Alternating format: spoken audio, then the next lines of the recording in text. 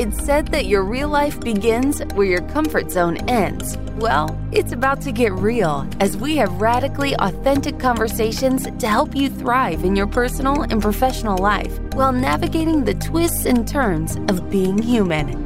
Buckle up, because This Might Get Uncomfortable starts right now with Whitney Lauritsen.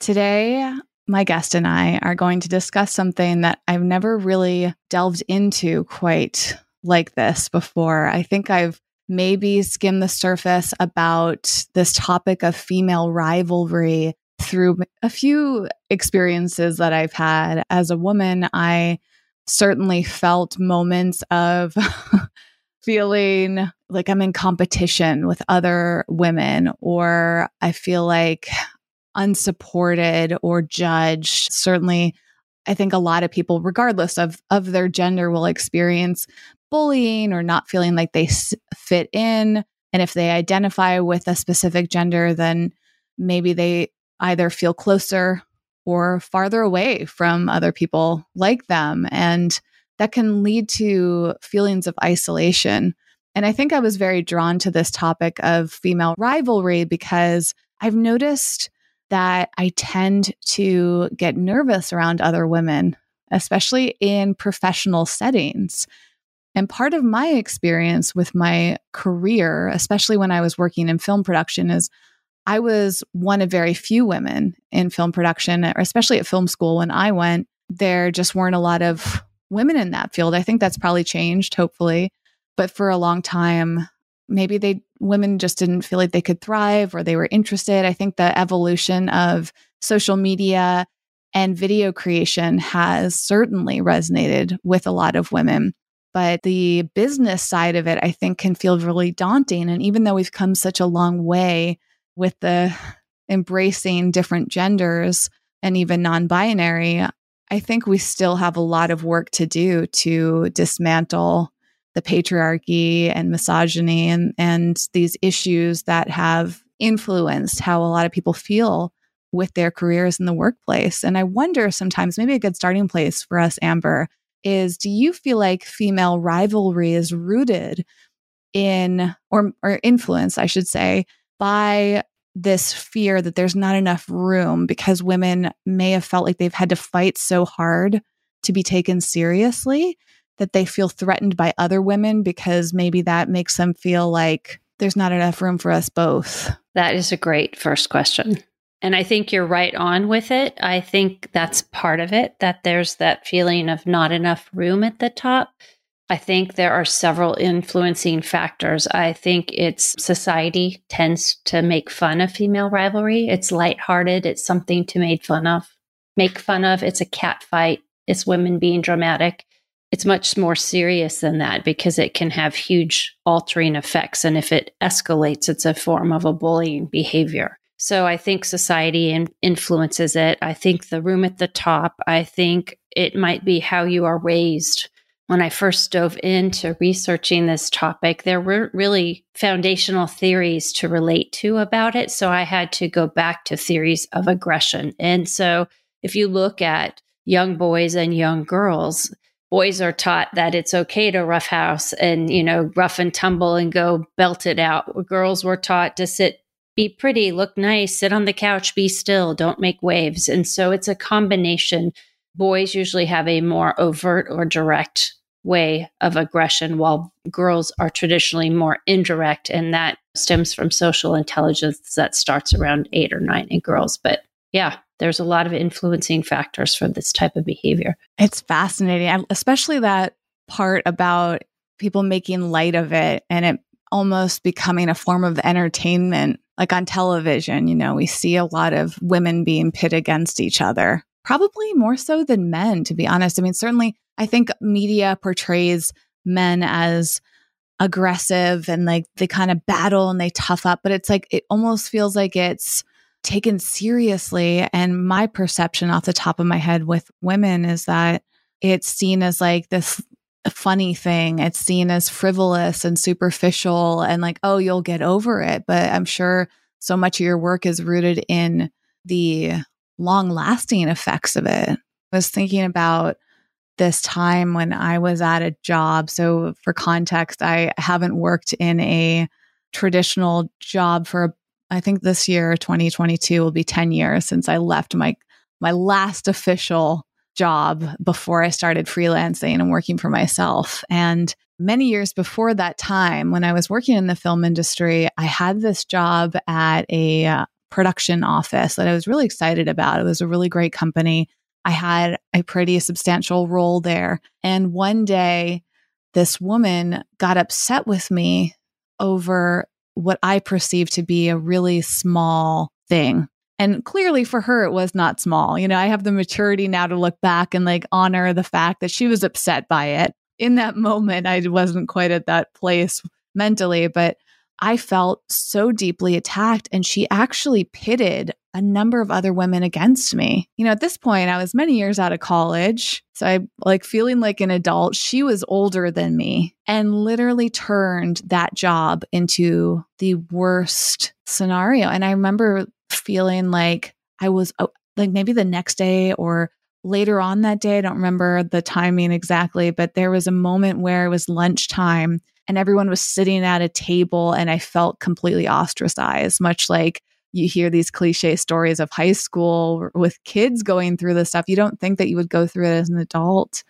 And I even turned to another woman that was higher up at the company for help, and she didn't help me. In fact, the woman that caused the issue found out that I went and accused me of tattletaling and was angry at me for reporting her. And basically, I felt completely alone in having to deal with this type of bullying. And it was all women. I don't think there was a single man involved. And there were men at the company, but none of them even tried to help. I felt like nobody came to my defense or my aid, and I didn't have any tools to deal with it. And I still think about that sometimes to this day, even though it doesn't have any connection to me. Like I don't work in that business. I don't know those people anymore. But the trauma, that long lasting psychological impact of feeling bullied and feeling ganged up on by other women was really rough. It's an awful feeling. And you coined it with one word, feeling alone, because so often when women are experiencing this type of behavior, you lose your voice, you feel alone. Often you can turn to somebody and you're shut down. So that makes you wilt further. And it's so interesting. It would be interesting to know if the men truly saw what was occurring. Sometimes it's like the ostrich with the head in the sand, but sometimes I don't think it's purposeful. I think men traditionally don't act that way, but sometimes there are certain people that don't want to rock the boat. So they just continue with the status quo. But that woman could have handled it in so many different ways. She could have pulled you aside. You could have talked about it rather than going to other people. And so it makes me think by the story you're relaying that she probably was threatened by you to a degree. You're younger than she is. You're coming in. For some reason, she was threatened or uncomfortable. And so that was her out, was to put you in the negative spot, which is not right at all. And that's why society making fun of this, or you see the reality shows, you're right, it's often more women than men. I can't even think of one where men are pivoting against each other, but with females, it's all the time. And it's so not something to be made fun of. I've collected hundreds of interviews. And when women tell me that they don't have female friends, or they will never work for another woman, or they will never work on a team of all women ever again, that's tragic. We're half of the population. And so it's telling that there is something more to this behavior. I call it the elephant in the boardroom. It's a toxic behavior. And when you encounter it, I don't care what age you are. So often we put it in that little bundle of it happens in high school or grade school. It's ongoing. I've seen it with women in their 60s. It occurs all the time at any age. And we are so much better together. It doesn't have to be that way. Yeah, it's really interesting to reflect on it and to think about also why that happens, right? Is it that, I mean, I also have to take responsibility for my role in this when I've been on the other side, because I've certainly had a history of being a little bit gossipy. And a few years ago, maybe even 10 years ago now, but I remember there was like one turning point where I thought, this is not serving me or others to gossip. And I've had to like really rein it in. And it's something I feel like you have to practice. So if it was in fact 10 years ago, maybe it was somewhere between 5 or 10 years ago, I decided I'm going to work on not gossiping. And the fact that it's been so many years and I still feel like I have work to do shows how hard it is to stop, because we get these feel good emotions when we do things like gossiping. And I read how that often is because we're trying to get closer to other people. And there's something about commiserating that we like to do socially. And it's like, oh, this person doesn't like that person either. Let's talk about how we don't like this other person. And it's so tempting. It feels so good. And I think when we are raised and that's become so commonplace, we don't see anything wrong with it. But I had to rein myself in because it was only that temporary hit, right? It was like, okay, this feels good for like a few seconds, a few minutes. And then there's usually that crash afterwards when you finish gossiping where you might feel guilty.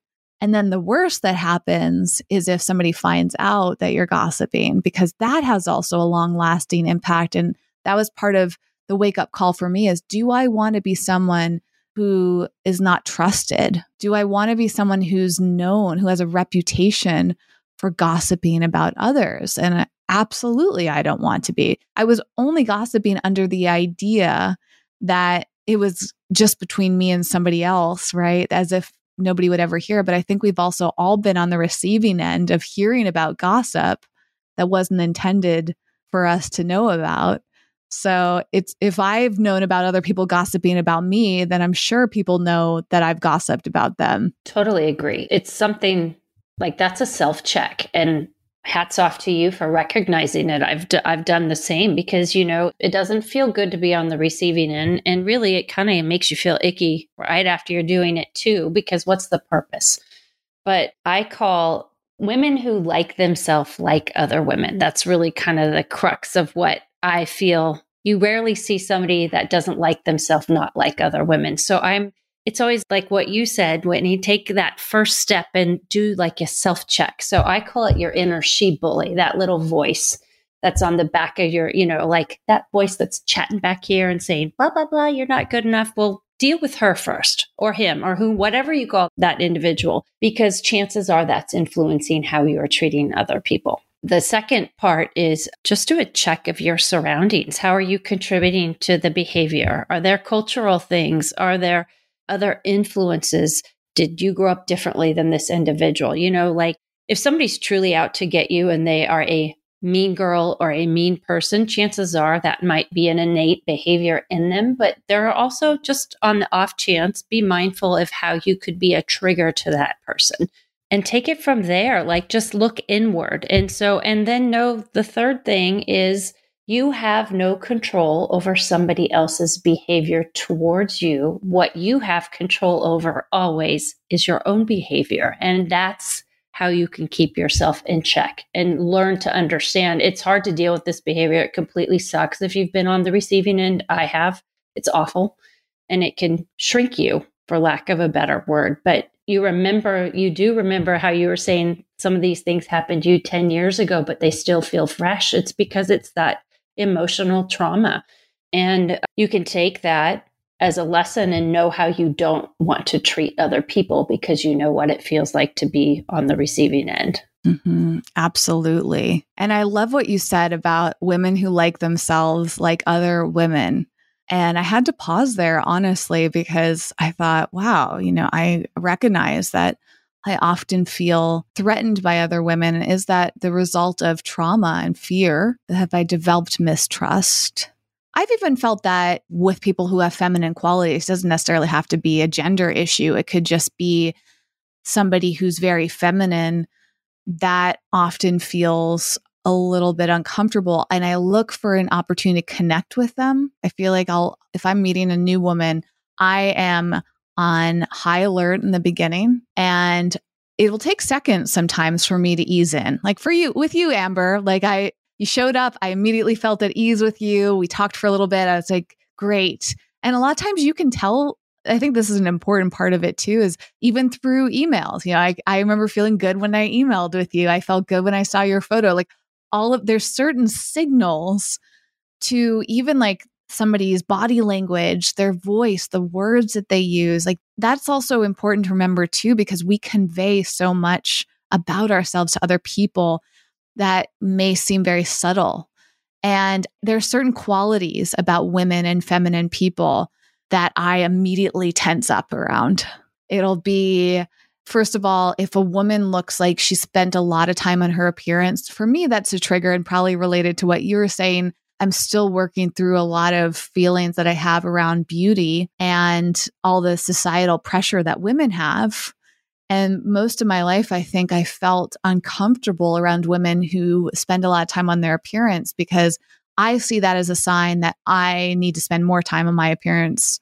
Or maybe, you fall into that comparison of, do I look as pretty as she does? Does she like the way that I look? Does she think that I'm weaker than her? That comes up for me a lot. And I'm curious about that, Amber, is in my head, I'm afraid if a woman doesn't like the way I look, that she perceives me as weak. What do you think about that? That's a huge statement. Wow. I don't know if I haven't thought of it like that directly, but I can relate to that too. I like to get, there are days I get up and put my hat on and don't get ready. You know what I mean? And those are great days too. I am such a type A person that I get up, make my bed, and I get ready because that's my shower is how I get energized. But I don't think, I don't judge other people by how they look, but I know there are people that do. Or if you flip it, there are women that are threatened if somebody is totally put together, that they feel less than. They're not enough, or they're an appearance changes who you are inside. I don't think that's true, but for a lot of people, personal appearance is their first and foremost. It's what, like you said, we connected instantly when we started talking, but even in email, I felt that there was a positive energy, like a correspondence. So your appearance, I don't know if it's an energy as much as that. It's that first, what's my word I'm thinking of? It's your first perception of what that is. Same thing if you look at a website, and it's kind of messy and not all put together, and you go to it and you're like, oh, I don't want to deal with that because it seems like it's hard to maneuver or whatever. Appearances, people take that at the first value. Is it always correct? Absolutely not. But I think there's a lot of weight that's placed on that, unfortunately. The appearance and energy side of it is interesting too, right? Because I absolutely agree. When I'm around a woman, if I feel uncomfortable around the way she looks, it's usually a reflection of my discomfort with myself. I've also noticed the opposite, by the way. There are moments, and I'm not proud to say it, similar to the gossiping, where I might see a woman and go, oh, wow, I feel prettier than her. But it's like a power thing. And to me, that is the reason I'm not proud, is because I don't want to live my life in comparison. That's probably one of the biggest parts of your work, right? Is the rivalry side of it. The comparison's a big part of rivalry. Is that true? There's so many facets of it. So it's rivalry, it's competition, it's comparison. And women judge other women based on perception. So it's how we feel about ourselves is based on our relationships with other women, our mothers, our sisters, our colleagues, our friends, people we don't know but see in the media. Unfortunately, it's true. So everything you just said, I can totally relate to. I've been there, done that as well. And it's a daily thing. It's that she bully talking to you. And should we be doing that? No, but it's normal. I think it's accepting each other, but first and foremost, it's accepting yourself. Because if you are feeling good about yourself, I find I'm less compelled to compare myself with other people. it's always going to be there to a little bit, just like anything, it's like a daily thing you're working on or a weekly thing. But the comparing, the judging, I mean, if you're constantly comparing, it squishes you down. You feel less than because you don't ever feel like you're good enough. But when you stop the comparison or the judging game, you're happier in your own skin. Yeah, I'm not perfect. I have flaws. Lay it all out there, but this is who I am. And I love me for who I am. Sure, there's always things to work on, but I'm not perfect and neither are you. No one is. I also think it's so important to really look at the power dynamics too, because I think that's why I feel uncomfortable around the appearance of other women, is because I feel like, going back to that weakness, I think I was raised and I heard messaging like this from other women, whether it was my mother, but this other woman that I was really close to growing up. I remember her saying to me when I think I was either going into college, somewhere around like the beginning of my college experience, she said something like, I don't remember her exact words, but it was this idea of like, it's a good thing you're pretty. That'll be a work to your advantage. And I remember at the time feeling uncomfortable with that statement because I certainly do not want to be defined by my appearance. I think that beauty is so simultaneously universal, but it's always in the eye of the beholder. So it's like interesting when someone points out your appearance because it's very relative. And beauty, of course, to the societal viewpoints of it, tends to be very fleeting. So to me, I'm concerned about emphasizing my appearance, given it's constantly going to change and fluctuate as I age, as I go through different things in life. Like, it's not a permanent thing. So why would I want to define myself and my power around that? And that's also tying into my feelings about other women who spend a lot of time on their appearance, because it's like, I don't want to live in a world where that's so emphasized. No, I agree. I think beauty, there's all different ways to define it. There's, the superficial beauty. There's the beauty's only skin deep. But I think beauty is what you can do for others and how you can help people and what is your passion and your message and your purpose. Like, there's so many other things that aren't superficial, which is why when I look at female rivalry, it's like, why should we be competing about looks? Or, there's positive competition. I think it's good to have some. I think it can make you be better and do better, and it can make you more purposeful. But I think, when it escalates to where it's not, that's when it turns into a rivalry. But to cut yourself off other people because you're fearful that they may be better than you, or you're judging them, or I'm not good enough, so I don't feel strong enough to associate with you type of thing. It's sad. I look at the female groups I have, either my close family or my close friends or different networking groups or working women, whatever. And these women are amazing. And I feel high after being around them because what we can do together is so great. And they make me be a better person. And so I think that's a beautiful thing. If you can be with somebody and they are outside of their box and they know that they are helping you. But again, it comes back around, because if you have a tribe or a circle or people that you are uplifting and making better, they in turn will do the same for you. Absolutely. And this idea of that rising tide lifts all ships mentality, that I wonder if in your research, you've come across reasons behind rivalry in general, like aside from the gender issue. Why do rivalries exist? Is that something that you've studied? Because I feel like it's such a human tendency historically. We have war, we have battles. I think it's usually related to power. And it makes me uncomfortable because deep down, I would so much rather things be peaceful, but I don't know enough and I haven't researched it. Are there benefits to rivalry? And why are they so persistent? Why is so much of our society built around competition? You bring up a good point. I don't know that I've ever studied the benefits of a rivalry. I think I have in the terms of a friendly competition, because that can, I think, motivate you to be better. But rivalry, competition. So when I started doing my research, there wasn't just a female rivalry definition. What I found it stems from is, like you said, power, the need for control. Almost always it stems out of insecurity about yourself or not liking yourself, not feeling like you fit in. So you put on a shell or an armor to act or be something or someone that you are not. It could very well be an environment in which you are raised in. Maybe you grew up with women. And again, I'm not excluding men, but I just have only studied women, but this could be the same for men. You grew up in an environment where there was always competition and you just that one up.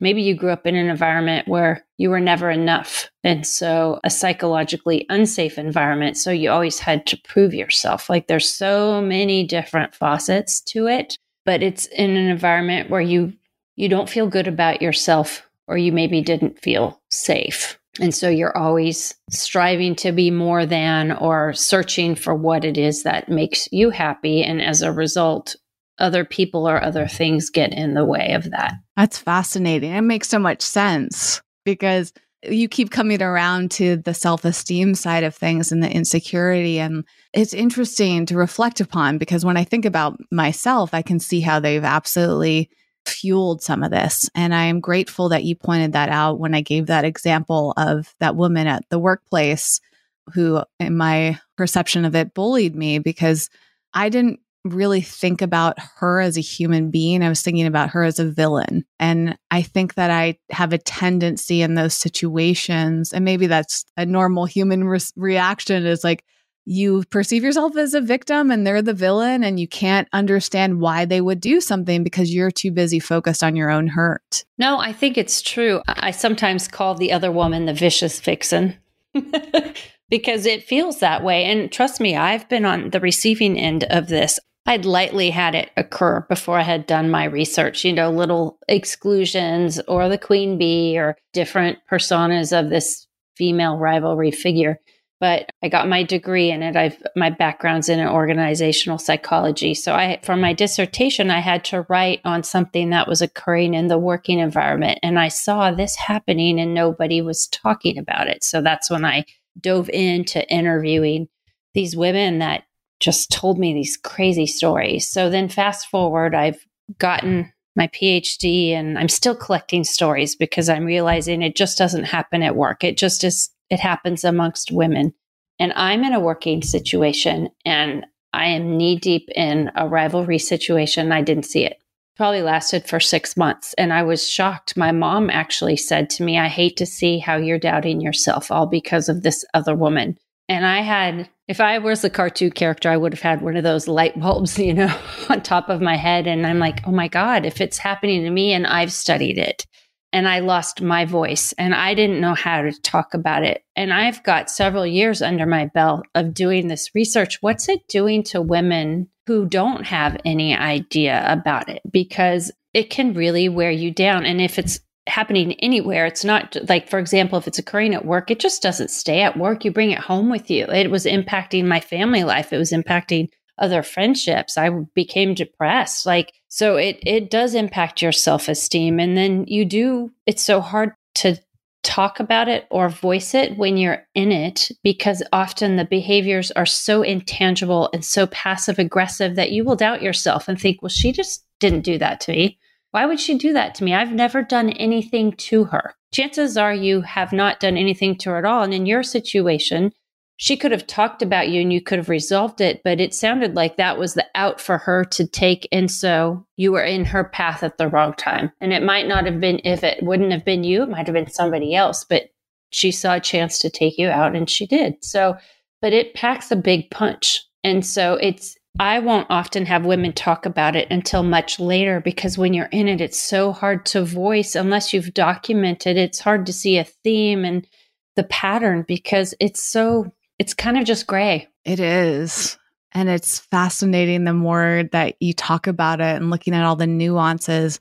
And one question that comes up is, what do you do in that situation? So let's say if I could have gone back in time to that moment, in which I remember, because there's trauma involved, like I remember exactly where I was standing. I remember where she was. Like I could just go back in my brain to that moment. And in a way, it might even be therapeutic to think okay, I can go back in time and handle things differently, what would you recommend? Or let's say that situation was happening right now in my life, that exact same thing. I'm at work, a minor issue happens and the woman confronts me with anger and pits everybody against me and I feel uncomfortable in the workplace.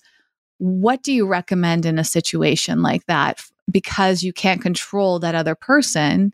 You can only really control your perception of it and what you do. But if you're dependent in a way on other people in a workplace scenario like that, because you're working together, you're part of a team. Like, it's not like I could have just gone in there and ignored everybody. I had to be around them. I had to deal with the way that they were looking at me and talking to me. I had to interact with them, communicate with them. The only other option would be to quit. And at the time, that wasn't a reasonable thing for me to do. So how do you handle that situation? It's hard because when you're in it, sometimes, like I said, it's hard to see it. It sounds like you felt it and you saw it. So I think always I would say document. I mean, notes to yourself, trusted confidant, somebody that you can share. And even if it's just writing notes to yourself or an email to yourself, whatever, or, if there is another person. But after a while, because these are such passive aggressive, often behaviors and intangible, but after a while, a pattern will be produced. And so you'll see it and you'll think, okay, no, I'm not crazy. I didn't imagine that. This is truly something that happened, especially in the beginning. And sometimes it's very hard to talk to the other woman, especially like if you're younger and newer in the workforce and she's somebody senior to you, that's so intimidating. Like, especially if that person has control over your promotional path or your salary put into it. I mean, that's so intimidating. And so if you can talk to her, maybe offsite, like, let's go have a coffee or can we take a little walk? And I had to deal with this with the individual I was dealing with. And I just said, hey, I feel like our communication could be better. What can I do? Or is there's, I put it back on me. Is that always the right thing? Especially if you maybe haven't done anything wrong? No, but it helps to start the conversation and it makes her be less on the offense. So try that. If it's occurring at work, even if it's occurring in a social situation, again, bringing somebody with you to talk about it. But again, I did that before and she completely denied it. She's like, when I brought up the communication, she said, there's no problem, Amber. And then just the next day, like totally went off on me. So I can't express enough how to document. I've had some women take it to HR or someone in senior management, which you mentioned you did, and they weren't believed. And so especially if you're newer in the working environment and you're dealing with senior people, it's just very hard because that will shut you down even more if you're not being received or if they think you're not telling the truth. I've had other situations where HR or other senior leadership are afraid to deal with the perpetrator because the wrath of what she might exhibit. One thing you do not do, like, don't record the conversations. If you do, definitely know the state you are in for recording information because there are laws against that, and that varies state by state. So I know somebody that got fired actually for recording a conversation. The proof was there, but it was just illegal. So I think the document, just to have proof for it to reveal itself. It's so complicated because there's the emotional reaction too. And when you're sharing all this, it sounds so logical.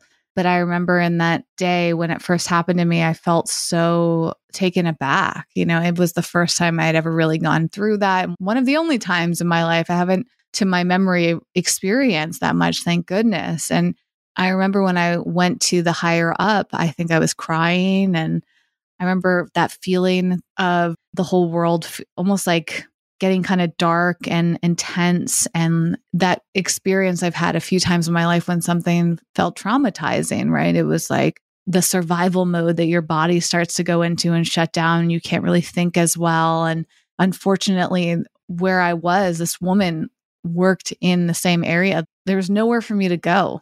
Like, she sat across from me. And that's a lonely feeling. Yeah.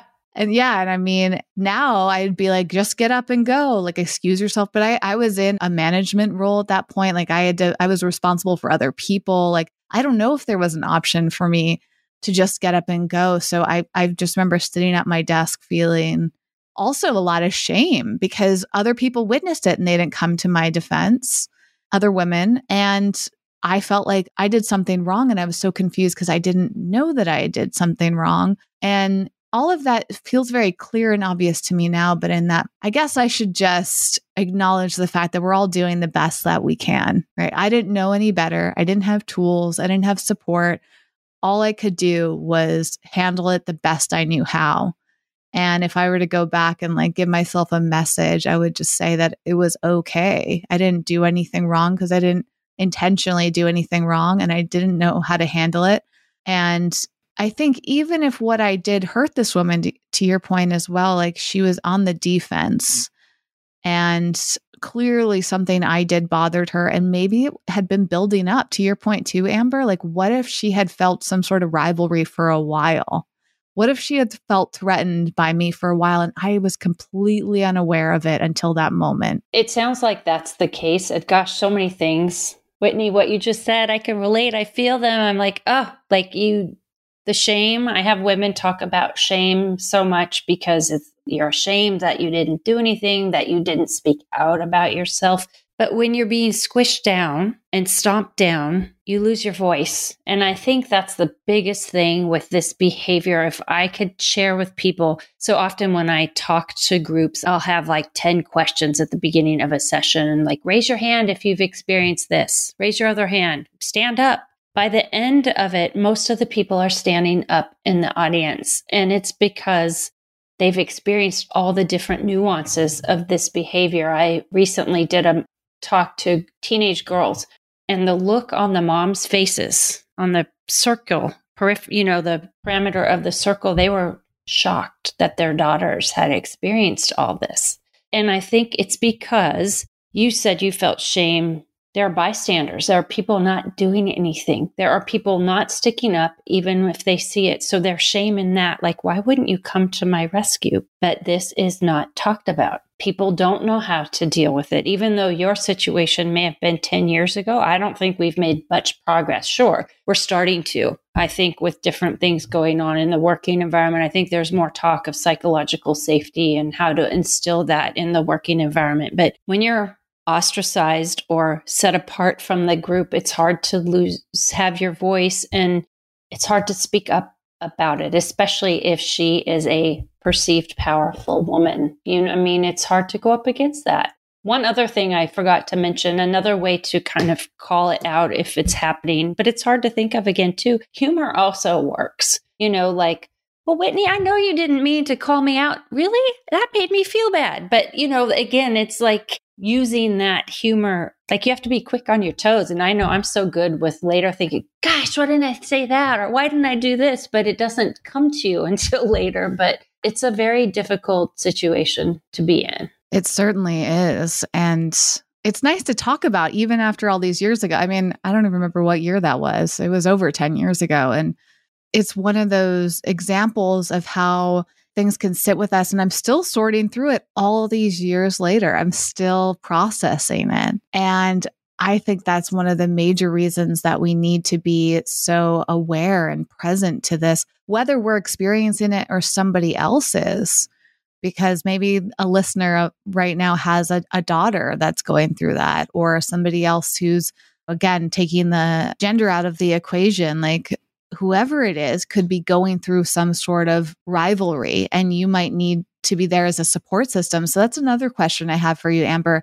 If somebody in your life comes to you and is going through a rivalry, what is some advice or support that we can offer to others to help guide them through this? Listening is huge. If somebody is able to talk about this, that's a huge first step. Like you said, like you're still processing something that happened over 10 years ago. I can think back like, gosh, I remember in 5th grade, a girl was really mean to me. And when I think about that, I could put myself exactly where I was in my kitchen, feeling all the feels, because when things happen to you psychologically, that pain lasts longer than, like, let's say if you broke a bone, that hurts, of course, but the psychological pain stays with you longer. So listen. Just show this person that you're there for a support. depends on what the situation is, helping them have other outlets to deal with it. If, maybe they need to end up changing the job. Maybe it's a social group they need to get out of. I mean, maybe it's helping the person build their confidence up to confront. But then you also have to look at it. If somebody is treating you that way, is it worth a confrontation? Like, are they worth your time or energy to even go down that path? Because obviously they're not somebody that truly supports and is an advocate for you. So I think being there in a working environment, I think it's building trust, like showing everybody that you can talk about things. You can have the trust to know that you can be vulnerable and everybody can bring to the table who they are as individuals. Because I think that's when you're talking about psychological safety, it's the act of being able to be vulnerable, being able to be who you are 100%, and being accepted for who you are. And having that support system of someone to go to is so helpful too. I don't recall who was in my life at the time that I was going through all that at work, but it ties into what we were talking about in the beginning of not dismissing it as something small, because perhaps because of my age and my gender and the situation, people would just say, oh, don't worry about it. But again, looking back in hindsight, I should have worried about it because it had a lasting effect on me. That's not something that you can just get over, that you can just ignore. It's not, this advice that makes me so irritated is when someone says just develop a thick skin. Oh, you're too sensitive, which to me, the more I learn about mental health, the more I think that is one of the worst things that you could say to people, because everybody is on some sort of spectrum in how they handle hard situations. And someone like me is incredibly sensitive and I can't change that. So to tell me, get over it, develop a thick skin, don't be so upset about it, is useless. In fact, it's actually destructive because it puts me into a further place of shame of thinking, wow, I wish I wasn't so sensitive. Wow, I wish I could get over it. I have thin skin. I'm not strong enough. It's like, to your point too, Amber, it just diminishes who you are even more in the midst of a challenging situation. I can't stand, get over it. You need to get a thicker skin. No, that hurts. That's more harmful than good. I don't think you feel it. You cannot, nobody can help what they feel. Like it's a true emotion. And I think you kind of have to hug that emotion to understand and deal with it, whether or not it's a positive emotion or a negative emotion, but it's there, it happened. And to get over it, you have to accept it or dwell in it for a little bit to feel it. There are ways to get over it. I mean, I'm an advocate of therapy and talking, but when you're in this type of situation and you lose your voice, again, like I said, it's hard to talk about it. I think in any social situation, in a work situation, if you can create inclusion, again, going back to the being vulnerable and being who you are, but when you're inclusive to anybody, are you going to be BFFs with everybody? No, but you can always be kind. You can always include. You can always get to know each other as real people at work. Take the time to get to know each other, who your coworker is. So it's not just somebody sitting next to you. That begins to foster trust. And once you know people for who they are, like Whitney, maybe you have 3 dogs and a cat. And, I know you're going on a road trip to see the national park soon. Like, these personal attributes, that's a real person.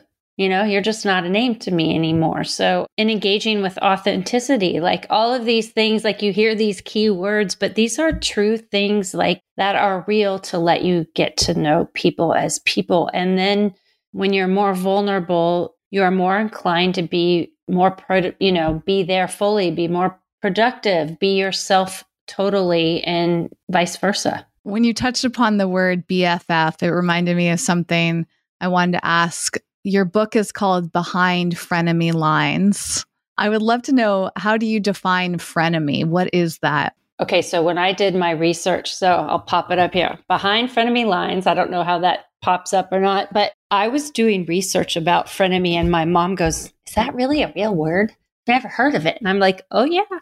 That is a real word. So the father of psychology, Sigmund Freud, like he used that term to describe himself. Like he has a love and an enemy, a friend and an enemy. So it's a combination of the two. And it's like a love-hate relationship.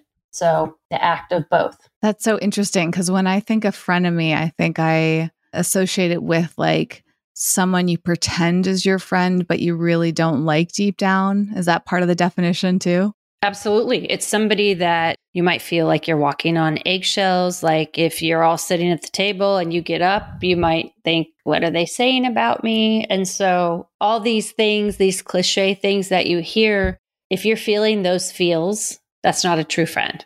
I have a lot of women say, well, our kids, we've known each other since our kids were little, or I've known her since college. And I'll say, history is great, but friendships, just as other types of relationships, evolve. And if you feel that you aren't fully yourself around this individual, if you feel like you're walking on eggshells, if you feel like you never know if this person is going to erupt or what they're going to do or talk about you, is it worth the relationship? Is it worth the angst and the anxiety and the shame and everything that you feel and the energy to have a relationship with this person? It's hard to do, but sometimes you have to cut the cord because a frenemy is not traditionally a real friend. I'd love your tips on cutting the cord because one person came to mind.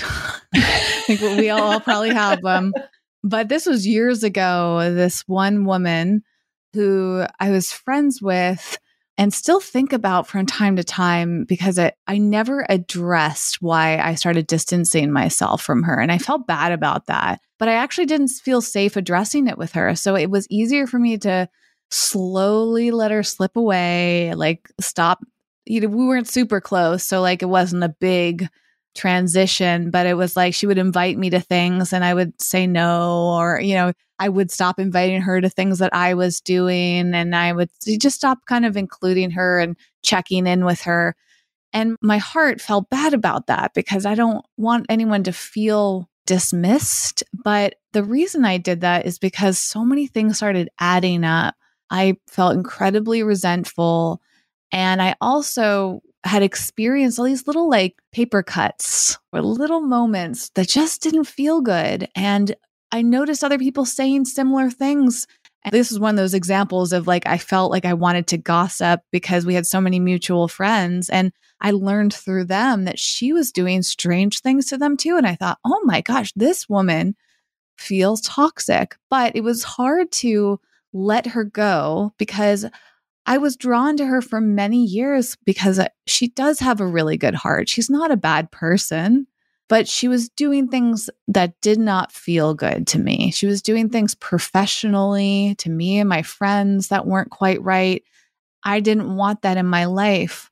So I'm curious, what are some ways to let people go? I mean, it seems to me obvious that you might want to have a conversation, but with her, I felt unsafe doing that because I didn't know how to explain to her why I no longer wanted her in my life. I was also kind of afraid, to be honest, that she would pit other people against me. And maybe that was part of the trauma of like some of my past situations. But I was a little nervous that she would like be a little revengeful or something. So how do you let go of somebody when you don't even feel comfortable enough expressing that? Like, is it okay to ghost them, as they say now? Is it okay to slowly let it fade away? Is that a proper way to handle it, for lack of a better way of asking? Or is there a better way to handle it so that you can cut the ties more? Yeah, I guess it's even hard to verbalize my question, but I'm sure you know what I mean.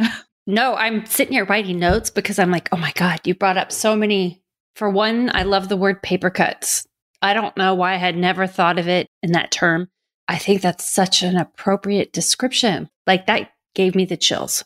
I think my first thought is you always 100% have to listen to your gut. Your gut never lies. So cutting the cord is situational. I don't think there is a black and white answer. I don't think there's a one thing does it all. I think it depends on the person. I think it depends on your history, everything. So I've done both. Just recently, this is even hard to talk about. I went to have a hard conversation with somebody because it was a professional and a friendship. I value her deeply. I love her as a friend, but I was frustrated. And so I thought, I know myself. I'm very direct. If I don't bring it up, I don't want it to turn resentful because that's not fair to her. It's not fair to me. I want to bring it up. She's ghosted me. Done. And I baffled by it. I'm shocked by it. And it's again, it bothers me. I think about it and I'm perplexed by the behavior, but I have to keep going back. And this is something I've lately daily, I'm like, okay, I only have control over my action. I don't have control over her response or her actions. So it's hard. Another situation, I think it depends, bringing it up to somebody, chances are that that's a difficult conversation. Is somebody going to be receptive of you saying, we can't be friends anymore? No, chances are probably not. They're going to get defensive and it could get ugly, but I'm a firm believer too. You have to set the boundaries that are right for you. So if it's a slowly letting go, I don't think there's anything wrong with that because what's that saying? Their perception is their reality. They may never see things the way you see it. So in the instance I just told you about, when I thought I was professionally and socially being a good friend by bringing this up, it was not well received at all. And I didn't go with it I wasn't pointing fingers. I was just saying I feel this. So you never know how somebody is going to respond or react. But I don't think there's anything wrong with slowly edging and slowly like doing less things together. The thing is, you can always go back and do more if you feel like, well, maybe that was just a moment in time and we're back, it ebbs and flows like a roller coaster or whatever. And sometimes somebody is toxic and true colors come through and you just have to snip that baby and it's hard. But then in the long run, do you feel better or do you feel worse? And I think it's just your inner gut, that voice, it talks to you for a reason. And I'm a firm believer that it's usually spot on with what it's telling you. That's comforting to hear, because I think these dynamics, it's easy to second guess yourself. Because I've also been on the receiving end of being ghosted by several friends. Some I repaired the friendships with years later. Some I never did and never heard from that person again. And those are hard. They're almost as bad as romantic breakups. It's really tough. And I've had a little situation. I mean, actually, I've had so many of these various experiences with friends. Like if I wrote them all down, I'd be surprised, like it could be someone I've barely known and we just kind of stopped talking, or it could be someone I've known for years. And to your point, it's nice to know that there's no one size fits all approach to it. And I think also it's very healing to hear that it's okay no matter how you do it, right? Because if you're following your heart and the experience that's authentic to you, that's probably the right answer versus like trying to research it and find out what's the best way to let go of a friend or cut tie with a friend, which is kind of my question. And I love your answer. I mean, sometimes I think we yearn for step-by-step instructions to do hard things, but there's so many nuances in these hard moments in our life that nobody could possibly guide us through them. And that might not be very comforting, but in a way, I think it is, because then it gives you permission to do it however best suits you. Well, I think you also brought up a great point, and it made me think of two things. The first thing is, and I've learned this recently through another friendship, how I communicate may be vastly different than how you communicate. So you might be on a different wave and that may just not work. And that's frustrating, but you can't change somebody's communication style. So when somebody ghosts, maybe they're not ready to hear what I have to say, or maybe they see it totally different. That's a whole nother topic. But I think the other point is we talk so much, I think, in our society about relationships, like as romantic relationships. And you break up with this person or that person and blah, blah, blah. And this is what you do. And this is how you do it and blah, blah, blah. It's so hard to talk about friendship breakups. You don't hear that talked about as much. And I think it's just as hard, if not harder at times, especially, you go back to your BFF, or that's probably changed over the years, depending on the phase and stage you are in your life. But we don't talk about friendship breakups. It's like kind of a taboo topic. And I think that's sad. I think I put a little chapter in my book about, I think it's okay to date friends. Like, you put a lot of effort into your romantic partner, you date your partner. Why can't you date friends to see if they're a good fit, or like networking groups or different things? Like, get your date on. Like, that's how you know if you're a good fit. But breaking up with somebody is hard, but it doesn't mean you're always going to be at that same level forever. And does it mean you have ill will or wish them badly? No, not at all. I think you can say, hey, this chapter might be coming to an end. I love you. I care about you from afar. It's hard to be close to you right now. I love that idea of dating friends. Can you also date coworkers? I suppose you can. Like, can you do a trial at a job, and see if you get along with the people there? I mean, that's all equally important too. If you're going to go into an office, or even through my consulting work that I do now, I get to make my own schedule and kind of my own work rules, but my work still is about other people. People hire me to work with them. And just because they're paying me doesn't mean that they're a good fit as a boss, as a client, as a colleague in some cases. And I've been fortunate enough to work with a lot of wonderful people, but there have been times, like there was this one guy that it was for a brand sponsorship that I did a few years ago. And the product that I was promoting was great, but he was so challenging. I remember I was like, I just have to finish this project so I don't have to talk to this guy anymore. And at the time I had an assistant, and I was like, I can't read any of his emails. I need you to do all the correspondence. I will answer questions to you, but I needed a mediator, and I think that's worth touching upon too, of how in a lot of work environments, having someone in between you and another person is so valuable. You might not always be able to get it though. That's the trick. But if you have the option to have someone mediate or someone in between you and another person, it is a game changer. So that's something that I've certainly learned. And I think that gives me clarity and really taking the time to get to know people before I go into a long-term partnership. Again, given my current work, I have that ability that if I don't work well with somebody, I can get out of it really quickly. But is there a way to do that if you are signing up for a job and you need the money and that's the only job you can have? Like, what do you do in a situation where you don't get along with a coworker? Yeah, that's situational. So I think that is harder to vet than maybe it is to vet an organization. So like dating an organization, I would say, look at the social media they have out there. Look at their, what their mission and vision statement is. Like, just as a whole, are these philosophies that resonate with you? Are their ethics the same? It takes a little bit of time, but usually that stuff is pretty transparent, especially if they are a little bit bigger organization. One-on-one, that would be harder to know, but then maybe go on your LinkedIn and look and see, like, do we have connections? Like, maybe Sally knows somebody, but maybe I could talk to them and see what their perception was or is working for that environment. Just like do as much of the research as you can.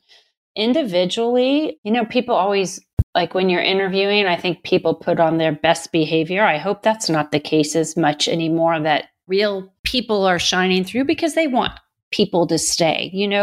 It's expensive to go through the interview process and hire. And so you don't want to just do it and have somebody want to leave. So you want it to be a good fit on both ends. But again, go with your gut. If you're interviewing with somebody that you're going to have to work closely with, granted, they're probably wearing their Sunday best during the interview, so you might not see the everyday clothes, go with your gut because it's worth it. I just saw some posts that, I'm going to get this wrong, but the gal said, the ethics weren't a fit. The money was like a huge paycheck, but I turned it down because I knew ultimately I could not work in that organization. Like, I would kind of be selling myself. So there's different little ways you can go about it. But yeah. And then if it starts to happen and you're feeling angsty with somebody, talk with them one-on-one. And I agree. Anytime you can get, it's harder, but somebody in there to, even if it's not a mediator, but to listen in on the conversations. It would be interesting to know if the behavior is the same or if it changes when there's somebody else around. Yeah, I love that idea of slowing down and taking the time to do your research. I think is so key because we can get so drawn into the opportunity, the money, what it might mean for our future. And some people may be able to tough out these situations. That's also when you're talking about the circumstantial side of it, it really depends on who you are. And maybe you do have thick skin. Maybe you're not as sensitive. Maybe you can handle these tough things or block them out. Amber, do you know about that Apple TV show called Severance that's on the air right now, where it's about employees who get operations so that they are completely different? They don't remember their personal lives when they're at work, and they don't remember work when they're out of work. Do you know about this show? No, but oh my God. I need to. Yeah, I've heard the name, but I didn't know it was that directly. Yeah, I hope I didn't spoil it, but I think it's in the trailer and the description. And I've watched a little bit of it, but I mean to go back. It's a really interestingly done show with a great cast, and the concept is so fascinating because I haven't gotten to the point of the show where like they really explain why and how they do this. And I think it's a bit of an experiment, but it's kind of like Eternal Sunshine of the Spotless Mind, where people, got operations so they wouldn't remember people that they broke up with, and I think there's like this human desire to kind of cut away our emotions. But I think one thing I've learned from you today, Amber, is that it's okay to feel those emotions and do your best to work through them, and then really determine if the people that you're with personally and or professionally are not a good fit for your life. That's okay. And you can use the things that you teach to work through them or move past them and transition into a better situation. And I would love to know, Amber, how you do that with clients. Like if someone's listening to this episode and wants to learn more, you have your wonderful book, Behind Frenemy Lines. And what else do you do that can support people through these tough times? I have a newsletter that I send out with blogs and just tips and tricks about this behavior. I give a lot of talks and workshops. I've done actually book clubs too. If there are groups out there that want a good juicy book club, this has been a fun one to talk about in a book club setting. I've done that virtually too. I'm available for one-on-one if somebody's, knee deep in this type of behavior, but I also am leaning more towards the organizational work. I think it's very prevalent in organizations, but I'm always happy to talk to somebody about this because I know how devastating the behavior can be. And you brought up a good point, like that show Severance is fascinating to me. But I think in the research, what I've learned is while this sucks when you're in it and it can have all the feels and it's a nasty behavior, I think what I've hugely learned from most of the women I've interviewed or talked about this topic with is that you know who you do not want to be. So you rise and overcome. And it's in that you win. And so that's how we become better together. Taking a negative situation, will it be a positive one? No, but you could turn it into that, what you don't want to be. And you can mentor if, like, especially as you grow and develop, and maybe you're leading a team or an organization or a group or in a management position, you can showcase the behaviors of positivity versus, the negative behaviors. And so in instilling a psychologically safe environment where you're actively communicating, you have bystander training, you're promoting self-awareness, all of these things that help everybody be better together. And so, as you can probably tell, it's a topic I'm hugely passionate about because I think we have work to do in social and organizational settings to overcome it, but I believe we'll get there. Well, thanks to people like you, I think we have a better chance of doing that successfully. And I'm so grateful that you took the time today to share these things and guide people through tough situations that may not get acknowledged nearly enough. I love your Instagram too. You have so many great points on there, and even bringing up the taboo subject matters. I think like on a platform like Instagram, where you can easily fall into the comparison trap, having reminders from someone like you that you're not alone and here are ways to work through it, getting perspective is so wonderful. So thank you for doing this work, Amber, and I can't wait to continue following the evolution of everything that you learn and teach along the way. Thank you. I appreciate you having me as a guest on your show. This has been a great topic, and I'm thankful to be here. Well, for the listener, if you would like to get a copy of Amber's book, I will link that along with her bio and other links to her Instagram over at wellevatr.com in the show notes. That's WELLEVATR.com. There's a full transcript, there are quotes, there'll be a video up there eventually, and making everything really easy for you to learn more about this and get in touch with Amber. So thank you for listening. Thanks to Amber for being here today. And I'll be back in just a few days with another episode.